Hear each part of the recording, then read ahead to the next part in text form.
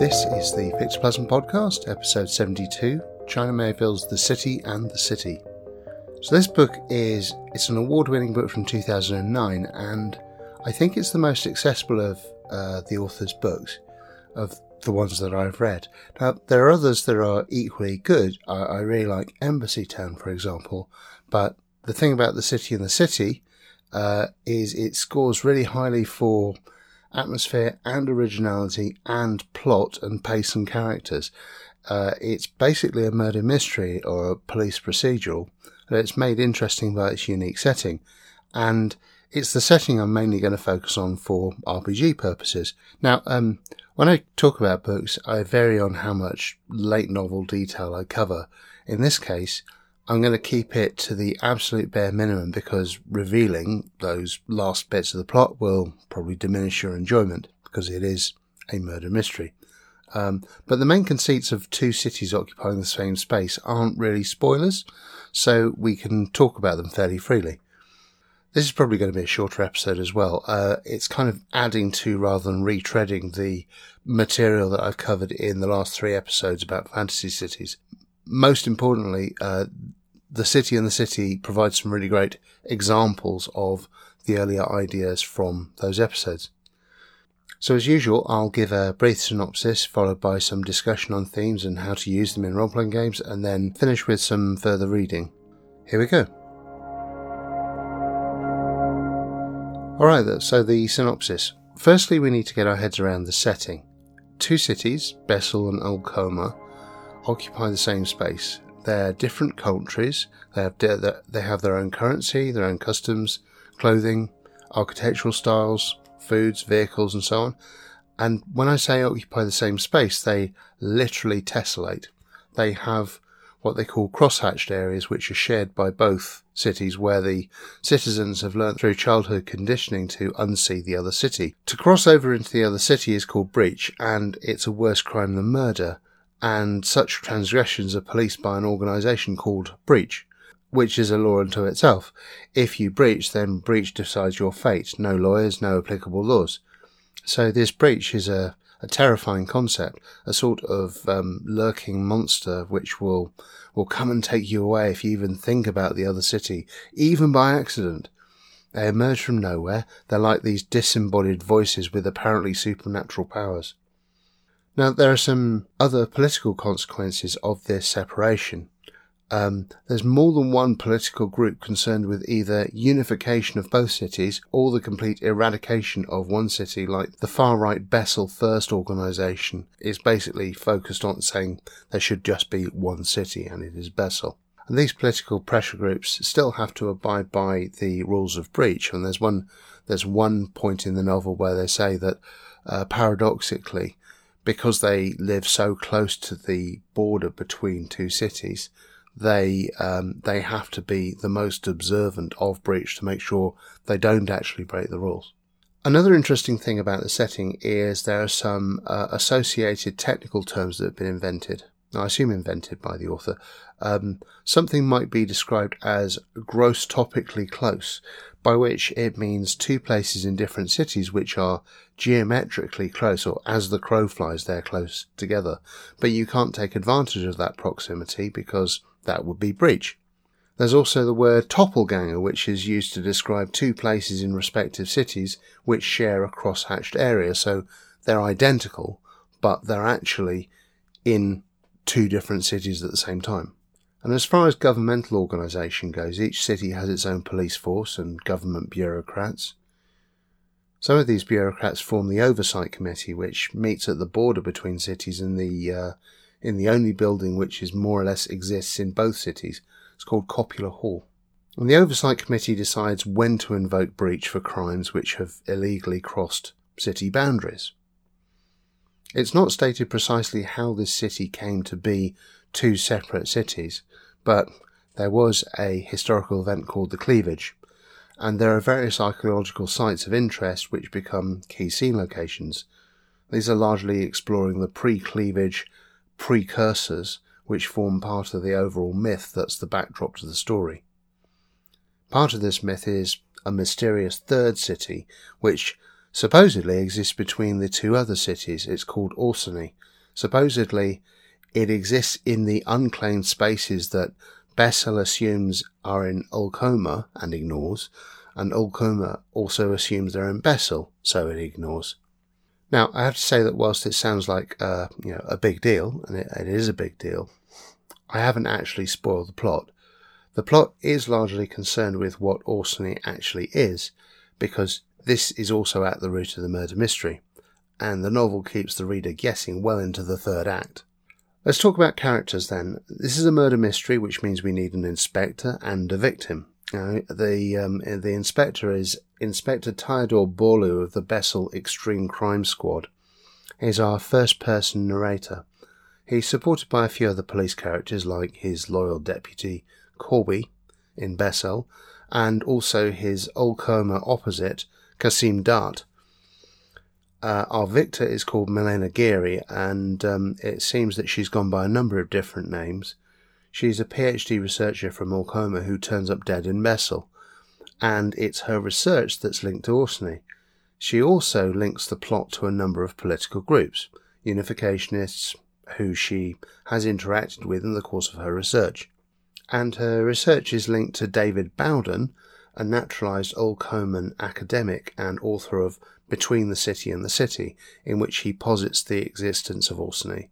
And that's something his career never recovered from, so that's the first thing he ever published, and now he's synonymous with a sort of popular academic text about a mysterious third city. I guess a bit like the Holy Blood and the Holy Grail. And finally, there are a few other groups of characters. There's a political distance, establishment, the academics, archaeologists and anthropologists, and a few other groups who Borlu encounters in the course of the investigations, and who also provide the context and background for the unique situation of the dual cities. So in the first act, the novel opens with the discovery of the victim in an abandoned van in a field with Borlu as lead investigator. And initially the body has no name, but they eventually identify her as Milena Geary, after discovering she's been using a number of false identities or nicknames whilst interacting with all manner of political agitants to conduct her research. She's a Canadian student and a fan of David Bowden, and has bought into his theories about Orsini to the point of obsession. As the murder happened in the other city, they assume that a breach has happened, and as such, it's not an investigation for either city's police forces, but it should be handed over to Breach, who can cross the boundaries and do whatever they feel needs to be done in the course of the investigation. But at the point when Borlu assumes the investigation will be handed over, he's suddenly surprised when this request is denied, and instead he's directed to work with his counterparts in Ulcoma in a cross-border investigation.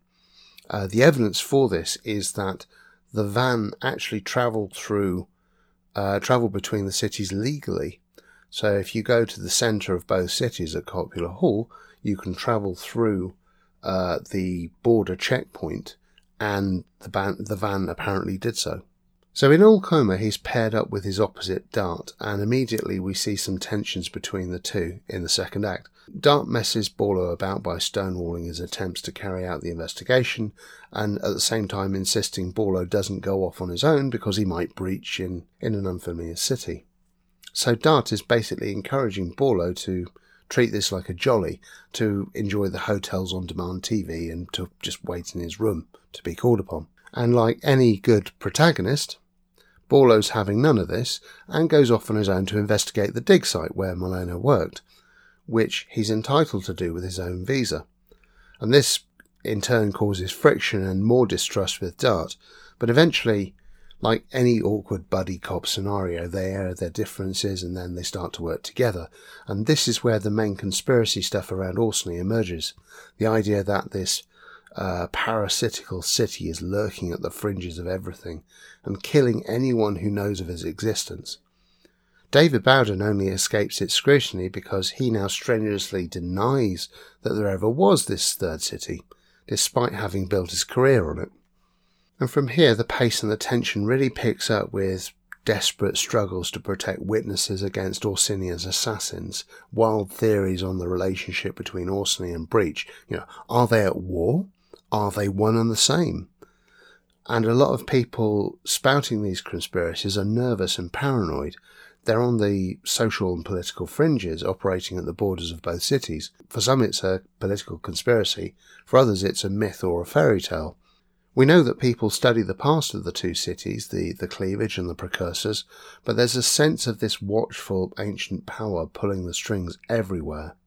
But there's no single objective truth here.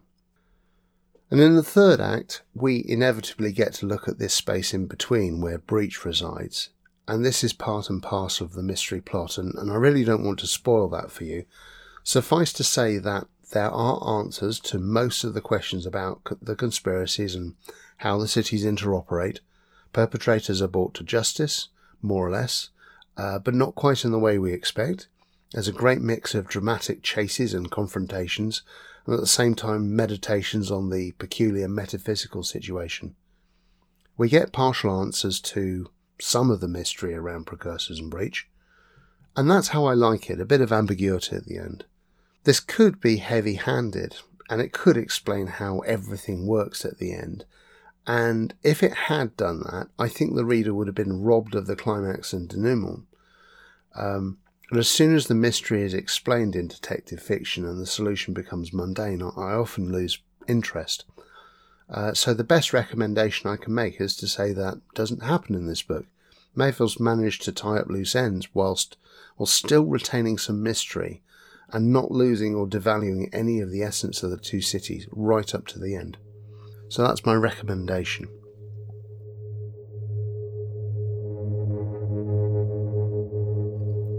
So a lot of the big themes I've already covered in previous episodes. Instead, I'm going to talk about why The City and the City is has such a set of good examples of certain features that you might want to explore in your game if you're interested in a city game with split parallel worlds, shadow cities and the concept of crossing over. The first topic I want to talk about is Breach, which is probably the most front and centre mystery of the book, and it's a really great example of the cost of crossing over into the other world that I mentioned in other episodes. Now, it's not really a cost that you would want to impose on your players because it's such an absolute cost that no one would want to even consider that. And that's not really where you want to be, because what you want in a game like this is to encourage the players to press against the boundaries and to see what's on the other side. And if they feel that, the consequences for that are going to be so absolute, they're not really going to want to try. So I think you need to dial it down a little bit. So let's say, what is the consequence of crossing over in this instance? What could it be if it's not just to be taken off the board completely, because people who breach are supposedly never seen of again? And I was thinking about this in the context of, instead of a topological map, a Venn diagram of social circles. And it's where two cultures intersect that you'll get interesting scenes happening. So let's say a high school scene. I'm thinking about high school partly because Liz wrote a game called 200-word RPG called What Happens at the Prom. We're all playing sort of the Breakfast Club style aesthetic of different members of cliques. So let's say that you have this Venn diagram of a high school social circumstance, and all of the cross-hatched areas are where you get the intersections of the cliques. And so in a game, you could, for example, if you're writing the John Hughes role-playing game, set each scene in those intersections. Now, what happens in those intersections that's interesting? Well, let's say you've got two social cliques. When they're in those spaces, they will only really see each other, and they may or may not acknowledge the other side. Really, they're behaving a lot the way that Bessel and Ulquoma behave towards one another, in that they just don't see them. The people visible to them are their own kind. It's a tribal circumstance. So in this tribal setting, crossing over to the other side has cost. You go over there and you could lose credibility with your own clique for the crime of walking over to the other side and starting a conversation with the wrong person. People might even say, I can't be seen with you. It hurts my credibility, popularity. And you could mechanize that in some ways. Let's say that you have each of your social spheres, and I'm talking any kind of role-playing game where you have a number of different factions and people are members of different groups. Let's say everyone has a stat called permission, and permission is an integer number.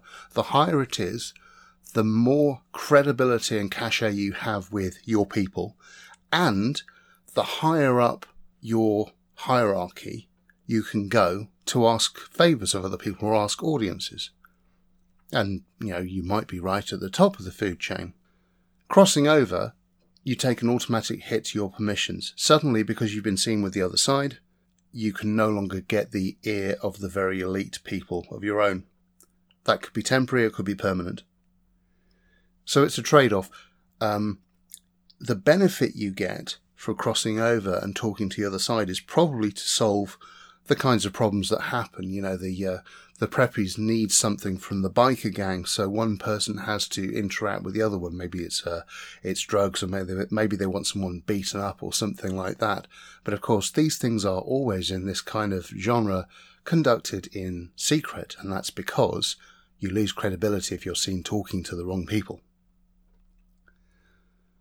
I think I'm going to develop that idea as a separate role-playing game. As I say, the John Hughes role-playing game. The idea of a whole load of Venn diagrams and scene-based story game type stuff where the scenes happen in the intersections and the outcome is the fallout from one person crossing a social boundary into the other side. And you have to have a reason why they're doing that, and you have to have a reason it drives the story along. And I'm thinking a setting a bit like Riverdale. But to get back to cities, of course, in this instance, you've got people from one part of the city being seen in another area. And you can be very literal in that case, that if you are showing certain gang colours, or if you are just obviously not from that part of town, then, for one thing, going into that area marks you as something strange to your people. And the other thing is, it marks you out to predators. And anyone who's not comfortable in that area is effectively prey. Whether it's, the biker in the high society get up, or if it's the preppy going, slumming it to score drugs or whatever. The next thing I want to mention briefly, I don't have a great deal to say about it, but it's worth mentioning, is the politics of the city and the city. And the fact that the politics, that they're actually represented by real characters. So they're real factions. So it's very easy to say there is a political situation and some people think this and some people think that. What is done well in this book and what should be done when you're representing a political situation is you actually put faces to the activists. And whilst they're not particularly well fleshed out in terms of characters, they become people that Borlo and Corey and various others have gone to and asked questions of, and they become play pieces on the map. So I think in terms of representing a political situation which happens in a city, you need those faces. And I'm going to come back to this idea that you need faces and you need names to factions in general. In fact, why not? Let's talk about that. Let's talk about conspiracies. Yes, I have a list of topics and conspiracies at the bottom, but actually it makes sense to talk about it now. I think that City in the City or Orsney specifically, is a really good example of conspiracies in a game for a couple of reasons. Firstly, it fits into the context of the setting. I mean, literally, Orsney fits into a niche in this setting between the two other cities. It has though, also an apparent purpose which people can understand. They might not get the motives behind Orsini, but they know that it wants to stay hidden, and they know it's going to kill people to achieve that, which is at the same time enticing, and it gives you a good idea about that they're serious, and you know that there's something about them. The next thing, though, is, of course, there's evidence. Now, this is something that sort of I've got a few things to complain about conspiracies in modern urban fantasy games generally, and that's partly directed at myself, because for years I ran games with plenty of conspiracy stuff, shadowy stuff happening in the background, the world of darkness, all that sort of thing. And there were a couple of problems with that. One of them was there was no real evidence. It was all sort of fairly nebulous and implied. And I think that is really, it does a couple of things. First of all, it makes the players wonder, why should they care if they can't actually see enough, if they can't see any evidence of this thing going on, particularly if the conspiracy is talked about, but it's not actually, doesn't seem that dangerous, it doesn't do anything. Then why should they even be bothered about it? I kind of think like a conspiracy character, a faction or whatever, should be like a Chekhov's gun, in that you introduce some evidence of it in the first chapter. It needs to be revealed in the second or third chapter. It needs to act quickly and decisively. It needs to threaten the characters, and it needs to establish itself in the narrative as a player on the table.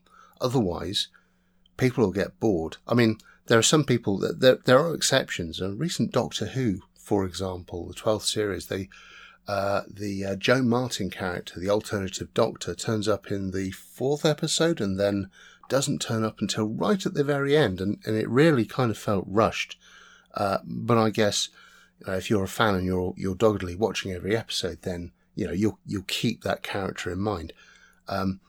But I would not rely on the players to be that big a fan of you. That sounds terrible, really, but I think it's true that you have to treat your players as sort of they are looking for some sort of payoff and some sort of incentive to keep playing, and you give them that incentive, and they will pay you back in engagement, in characterization, and taking action. But if you say there's a shadowy conspiracy and then you don't mention it for ages afterwards, they sort of think, well, should I really be bothered? And I'm thinking also, one of the pieces of evidence that the conspiracy exists is it's actually it got a name, and people are talking about it. In this case, naming it Orsini as this single, slightly nebulous but kind of scary named character, treating the cities as characters, that is in itself a piece of evidence that it exists, that people care about it. They care about it enough to give it a name, and it's been researched. Conspiracies need names, so if you don't name them, then they don't have any bite. They don't really invite people to care about what they're doing. I also think that if you have too many of them, and there's just a single conspiracy in this one, Orsini, well, apparently just one, that's enough. And the players can position themselves as opposing that, or at least wary of it. If you've got lots of other things going on, and if you've got, say, 2 or 3 different secret factions all having their secret war and doing stuff, I tend to think that kind of, it causes reader or player fatigue. And players, particularly if the sort of, these are, secret organizations fighting amongst themselves, the players, if they're not given good reason to care, and they don't know why they're fighting each other, they don't know what change they can effect on both sides, they might say, well, what do I do in this situation? In a lot of ways, it's very, it takes away a lot of agency, I think. So that's my summary for why Orsini is a good conspiracy.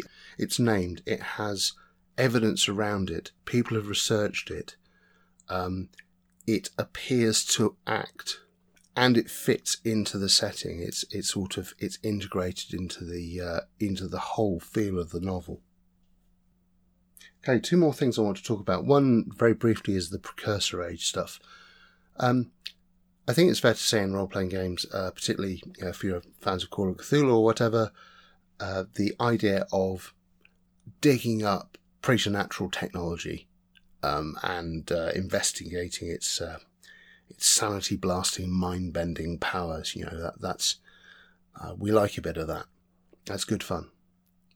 The nice thing about the precursor age stuff here is it's not really explained. It's kind of a MacGuffin. Not exactly. I mean, that suggests it has no value. The precursor age kit, all the research, everything that's happening in the past, is there as part of the setting. It feels integrated to the setting, and what's more, it suggests a sort of the world is not as we thought about it. There are other sciences. There is, and this, the precursor age stuff is also, it ties into Breach as well. I mean, for Breach behaves in a way that suggests they have supernatural powers. So if your precursor age stuff is also this technology, this is semi-magical technology, that suggests that it might come from the same root. Oh, that reminds me, another thing that in conspiracies, by the way, so I'm sorry to backtrack, is that assuming that the players, if you're developing conspiracy, your players will apply Occam's razor to every situation. And so if they've got evidence of weird stuff going on, they're going to assume it all comes from the same root. Just as the implication of precursor tech and whatever Breach is using to achieve their ends, you assume it all comes from the same place. A pre-human society or mythic society of Homo superior or whatever, and people who employ technologies long since forgotten, that kind of thing. You assume that Breach and the precursors and everything else, they all come from the same thing, even if it's not explicitly stated.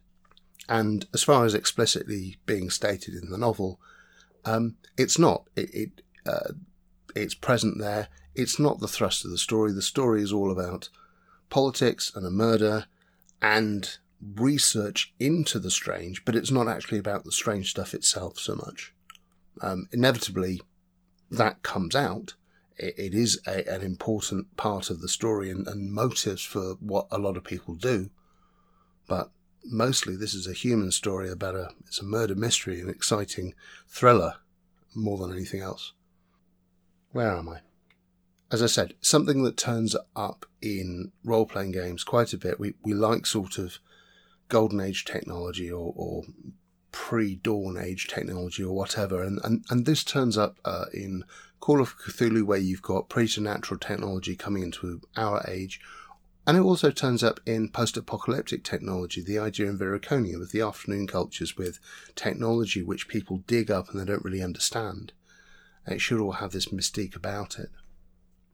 The last thing I want to talk about is doppelgangers. Now, this interesting phrase that has been, I'm pretty sure, invented for this novel, has some interesting connotations. So the idea is that it is two spaces that are topologically identical. And what this really means is it's a single room that can be, that exists in two different locations simultaneously, and it has the same dimensions. Now I'm wondering if you could leverage that idea for a dungeon map. And I wonder if somebody's already had this idea. I think it's quite possible. There's lots of inventive stuff that goes on with traditional dungeons. But let's say that you have a dungeon which, in certain rooms, you can flip over to the other side, in quotes. And as a result, you can get onto a totally different map. So, much like the City in the City, which has two intersecting cities with cross-hatched areas, you have two dungeons with cross-hatched areas. And there's a cost for crossing over from one to the other. And, of course, what this really does is just extend the map. But I think you could play around with it by making an analogous dungeon to the two cities. in terms of the ecologies and cultures that exist in those spaces. Let's say you have on one side you have goblins, the other side you have lizard people. Well, that's a bit boring. But let's say that you have two totally different sets of cultures that intersect, and they know that they live adjacent to one another, but they're somehow segregated. And then there's a cost of crossing over. What is that cost? Well, could be a saving throw, could be that you must press a button, you need to be in a particular room, you need to make devotions to local gods or something like that. And I think there are enough examples in video games where you get flipping over between two different realities that share the same map. I can't remember if I've mentioned it before. I think I have. Metroid Prime Echoes, the second one, has these light and dark versions of the world. So an identical map, but a light version and a dark version, and you can cross over by using your power to cross over at certain points. So taking inspiration from that, why not create a single dungeon that can be viewed from two different perspectives? And for want of a better word, the light dungeon and the dark dungeon provides access to different specialised rooms. But another thing you bear in mind about doppelgangers is that although it's forbidden in the city to acknowledge and view the other city, in theory you can do just that. You can see both sides simultaneously. And maybe it hurts your brain to do that. But let's say that your doppelganger is the people that live on the ceiling. So you've got a three-dimensional space, a room of some sort, and normally the people in Dungeon A live on the floor, and to their perspective, the people in Dungeon B live on the ceiling. And when you cross over, then you flip things around. And crossing over in that instance might be achieved by, let's say if you jump high enough, you can actually flip over and gravity reverses in the middle of the midpoint of the room, and you end up on the other side. Or you can walk around the walls somehow. Let's say there's a David Bowie labyrinth style staircase that reaches out in all directions, and if you follow the staircase in the right directions in certain rooms, you can get to the other side. I'd really love to know if somebody else has already come up with this idea, because if they have, I'd love to read that work.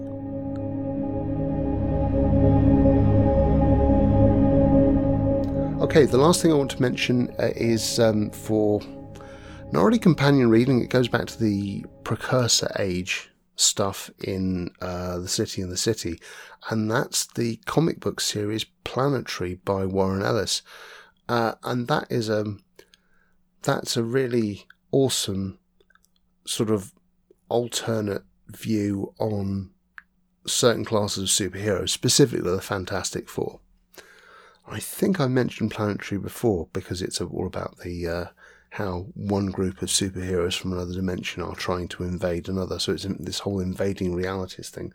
But the main thing that's fun about Planetary that's relevant here is that they describe themselves as archaeologists, not as troubleshooters or superheroes, but they exist to uncover the weirdness of the world and effectively preserve it.